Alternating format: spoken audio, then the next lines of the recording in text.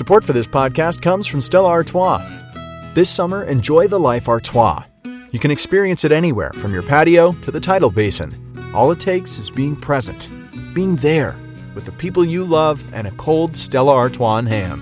Wherever you are, you're never too far from the life Artois. Stella Artois. Please enjoy responsibly.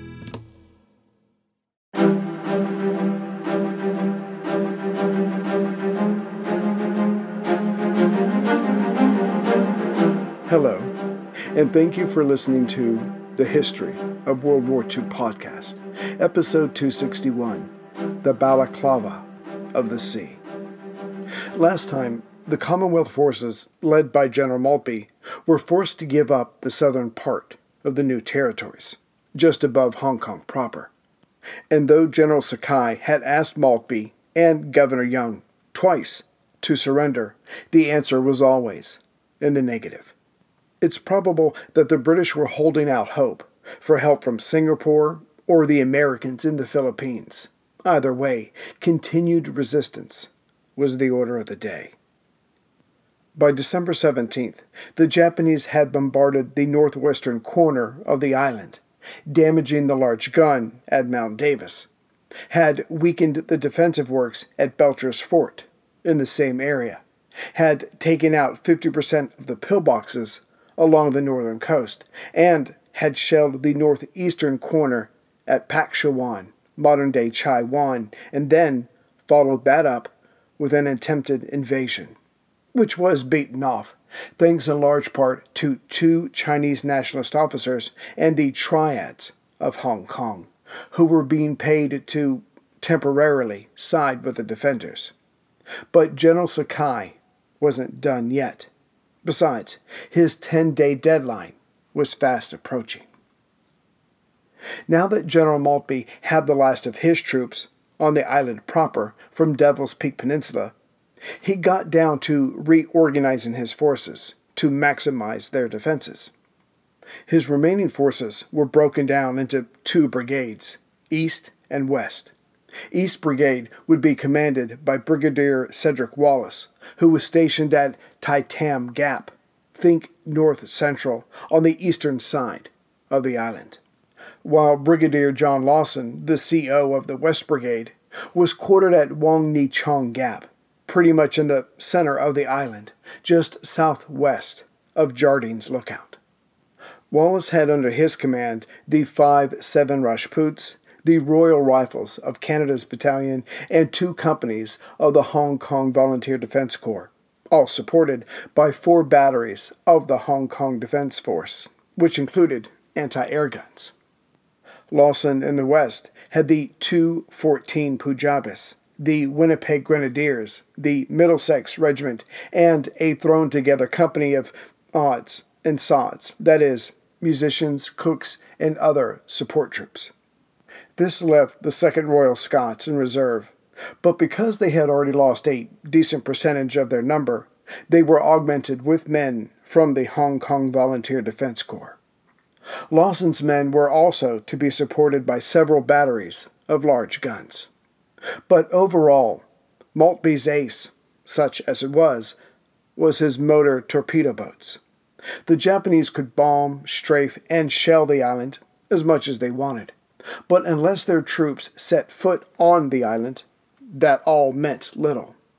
Hence, Maltby had his lookouts peering across Victoria Harbor and his boat crews on constant alert. The British general and his 2 brigadiers had been working on their new dispositions since the night of the 14th, which was fortunate, because Sakai wasn't wasting any time. During the night of the 17th, he sent 2 reconnaissance teams to probe the island's defenses. For various reasons, one team failed to get across, but Lieutenant Matsushima's team was about to come ashore at Taiku, in the center of the eastern half of the northern shore. Yet even here, Maltby's men were alert and soon firing upon the Japanese, who returned to their boats and disappeared into the darkness. Support for this podcast comes from CDW and Dell Technologies. At CDWG, we get that migrating your agency to a hyper-converged infrastructure is challenging. Like me switching to decaf. Gotta do it, don't want to do it, but gotta do it. Whoa, slow down, friend. CDWG's experts can help simplify your transition from legacy to hyper-converged infrastructure with Dell Technologies solutions that offer speed and agility. Do it, do it. Have you done it? Is it done yet? Why isn't it done yet? IT orchestration by CDWG. People who get it. Find out more at cdwg.com/Dell Tech. While obviously trying to gain intelligence, Sakai did not want to let the defenders get much sleep either. This tactic continued in the morning and during the day of December 18th. Most of the British-led troops along the northern shore were shelled or bombed, as 36 bombers and 26 fighters joined Sakai's already existing air arm to harass and weaken the defenders' positions. And such was the intensity and duration of the bombings that Maltby believed that the attack was coming that night. And he was right. By the 18th, the Japanese 23rd Army's headquarters, as was the headquarters of the 38th Division, had moved down south to the new territories to better conduct the coming battle. Moreover, General Sakai and General Higuchi, the Deputy Chief of Staff, had made their way to Kowloon to oversee the crossings themselves. Knowing the British were forced to cover the entire northern shore, indeed all parts of the island's coasts, Sakai would focus the majority of his assault on the eastern side of the North Shore, thus concentrating his forces, which meant that Maltby was wasting much of his.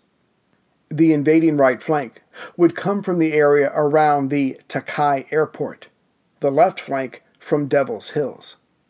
At 1800 hours, 6 p.m., the order for the invasion, which was to begin at 8 p.m., was given by Sakai. As H hour came, the 2nd Battalion of the 228th Japanese Regiment climbed into some of the boats they had been collecting over the last few days. Pushing off, they began to quietly paddle, making for the shore near the Taiku docks in the center of the eastern half of the shore. Covering them was artillery fire, which the defenders could not know for sure was nothing more than harassment fire. Colonel Doi, the man who had captured the Shin Moon redoubt by breaking the rules, then climbed onto a barge with much of his command staff and began crossing over with the 1st Battalion of the 228th Regiment. As the first wave of small boats came over, the invaders stayed low and avoided making any sounds. Fortunately for them, it was a moonless night, and some of the black smoke from the oil fires still hung in the air. About halfway across now, their luck held, as they had not been spotted. But then, the searchlights found them, which were followed by bullets. This forced the rickety armada of the first wave to disperse. It was every crew for itself. Still, the boats came on, and more by bad luck than anything else. The commanders of 2 of the brigades were wounded. But as Doi was right behind them with the second wave, he assumed direct command. At 9:40 p.m., what was left of the 3 regiments had reached the shores of North Point, just left of center of the eastern half of the northern coast. Just after this, a regiment reached the far northeastern shore, and another brigade made land at Laimoon, again on the eastern half, near Aldrich Bay. With men on land, 3 red flares were sent up to signal that at least some of the landings had been successful. As luck would have it, the Rajputs were facing the initial onslaught of the invaders, and suffered accordingly. Yet despite days of shelling, the Indians fared well and inflicted heavy casualties. One anti-tank company that had come ashore lost so many men that as they tried to move out, they only had enough men to operate 1 gun. Still, by midnight, all 6 battalions of the 1st and 2nd wave had reached shore and were ready to move forward, But that was when they found barbed wire holding up their progress. As they started working this out, roaming Bren carriers came along the coast and caused further confusion and casualties for the Japanese. Not until 1 a.m. did Lieutenant General Sano, Sakai's chief of staff, come ashore and ordered any men still lingering on the beaches to move forward. The overall Japanese plan for the night was to move around any serious resistance and make for high ground. When morning came, the light would allow them to see what they were up against and more accurately shell the defenders. Still, the Japanese were forced to engage the Rajputs, but their superior numbers made this possible. By the time the attackers were finding heights in which to lie low, they had cut through the Indians to the point that most of their officers were dead, which only added to their confusion. And yet, General Maltby could not have a solid grasp of what he was up against. Later he would say that he thought the enemy would only send over 2 battalions on their first attack wave, as to not get in each other's way and to avoid a bloodbath on the beach. But this was not the case.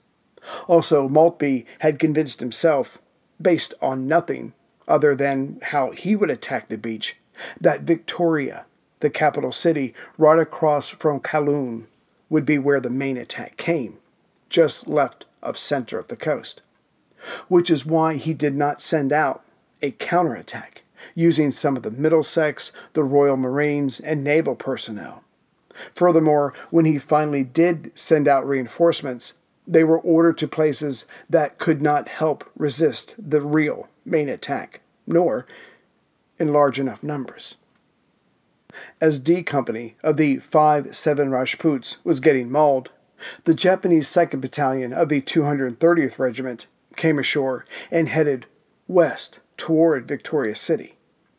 However, they ran into the North Point Power Station, and inside it was an eclectic force, of which some were the Hong Kong Volunteer Defense Corps Fusiliers Platoon, men more than 55 years old. They were too old to be in the regular army, so volunteered to work with the Hong Kong force. They had all fought in the Great War, a few in the Second Boer War, which started in 1899. They, along with some Free French troops, volunteers of the Power Company, and several executives of the major trading houses, might not have been fast on their feet, but they had seen much in their years and were able to hold up the entire Japanese 230th Regiment for much longer than expected. As it was one of these tycoons, or taipans, that called on Maltby for reinforcements, some Hong Kong volunteers and a company from the Middlesex, along with an armored car, was sent over. But this force was ambushed before it could reach the power station. Only 9 men of this unit reached the old but steady men. As the Japanese could not shift these geriatric warriors, the invaders began bombing the station. By 1:45 a.m. on the 19th, the power station was surrounded and heavily damaged. Those still alive inside held out, but the end result was predictable. As such, and having combat experience, some of the men left the building and hid behind a nearby bus to continue the fight, hoping this would make the Japanese think there were either reinforcements or there were more defenders than there actually were.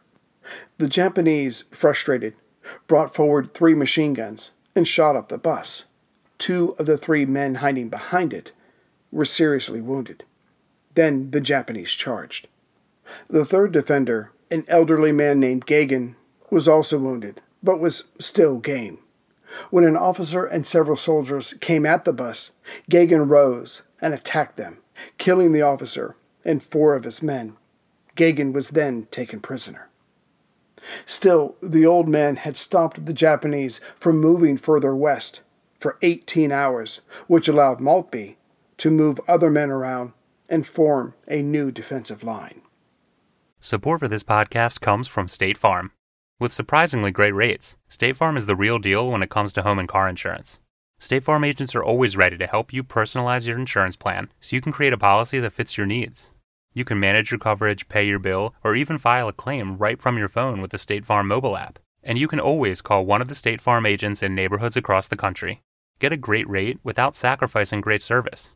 When you want the real deal, like a good neighbor, State Farm is there. In the center of the eastern side of the North Shore sits Aldrich Bay, and just west or to the left of it is Taiku, where the invaders had already landed. As the Japanese 229th Regiment had already pushed the Rajputs aside there, they were making their way south for Mount Parker. Meanwhile, the 3rd Battalion of the 229th landed at Aldrich Bay, but then turned eastward toward Limoon. And perhaps this was unexpected, but that's not really an excuse. The Japanese managed to capture a 6-inch gun from the Hong Kong Volunteer Defense Corps. This was reported to nearby officers who, as happens so many times in war, did not give this report serious weight, thinking that their men were overreacting, which allowed the 3rd Battalion of the 229th Japanese Regiment to continue on, going east, to capture the anti-air gun at another battery. And it was here that the Japanese atrocities began. The 29 POWs from this local fighting were bayoneted to death. Getting back to the 2nd Battalion of the 229th Regiment that was heading south for Mount Parker, they soon came upon a religious mission whose building was being used as an aid station. The 8th Company of the 2nd Battalion of the 229th Regiment was ordered to go inside and kill everyone, not just the patients, but the entire medical staff as well. In the confusion, 5 men managed to escape. Their later testimony would doom Colonel Tanaka, who gave this order. The battle for Mount Parker caused heavy casualties on both sides. The Canadians suffered grievously, as did one particular Japanese company that saw 65% of their men killed. Commonwealth reinforcements were sent, but they got lost along the way, and by the time they arrived at 7:30 a.m., there were already 100 enemy troops at the top of the height with their gun. Too many to be overpowered. The rest of the day of December 19th would see the practical end of the East Brigade. As for their numbers, at least half were now killed, captured, or wounded, and many of their large guns were either self-destroyed or captured by the enemy. As the sun went down, the East Brigade was left with 1 18-pounder and 2 3.7-inch field guns. The men were scattered, and the command structure was left in tatters. As for the West Brigade, that will be covered next time, but it's worth taking note of Maltby's ace, the actions of his motorboats that day. Clearly, they did not stop the first or second wave, but an invasion, certainly an amphibious one, has to be resupplied and reinforced. Hence, it was possible for the Commonwealth troops to inflict massive casualties on the enemy, while the motorboats made sure that no additional troops could be sent over. And again, though Maltby could not know this, General Sakai was working within a time frame in which to produce results. Just after sunrise on the morning of December 19th, Lieutenant Ron Ashby, in command of the island's 6 60-foot-long motorboats, was with his fleet on the northwest corner of Hong Kong.